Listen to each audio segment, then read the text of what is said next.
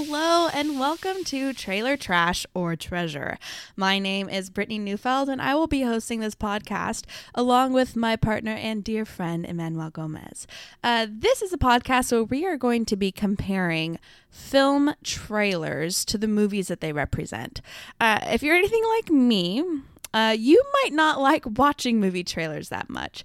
I have had too many experiences with either all of the jump scares being revealed or the huge plot twist that you're not supposed to know being revealed, or even just seeing the trailer at the beginning of every single movie that I go to theaters to go and watch.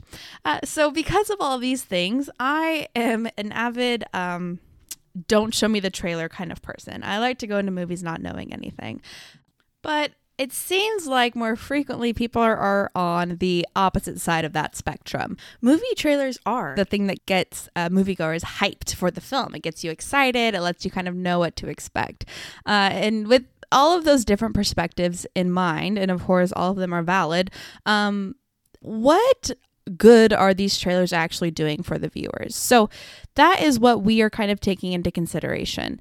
As someone who doesn't like film trailers, and of course Manny loving film trailers, we both are bringing some different perspectives to the table, but we're asking questions like, is this trailer an accurate representation of the film? Is it showing us what we need to know as a soon-to-be viewer of the film, or is it showing us too much, or is it misleading us?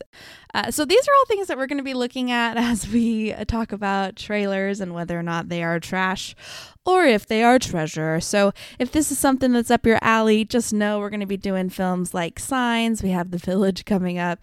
We're also doing Joker, Crazy Stupid Love, maybe some Jungle Cruise, maybe some Don't Breathe. You know, we have a lot of films at our disposal here, and we're going to be checking those out. So if this sounds like it's something up your alley, please check out some of our episodes. If not, maybe something else on our little network will stand out to you.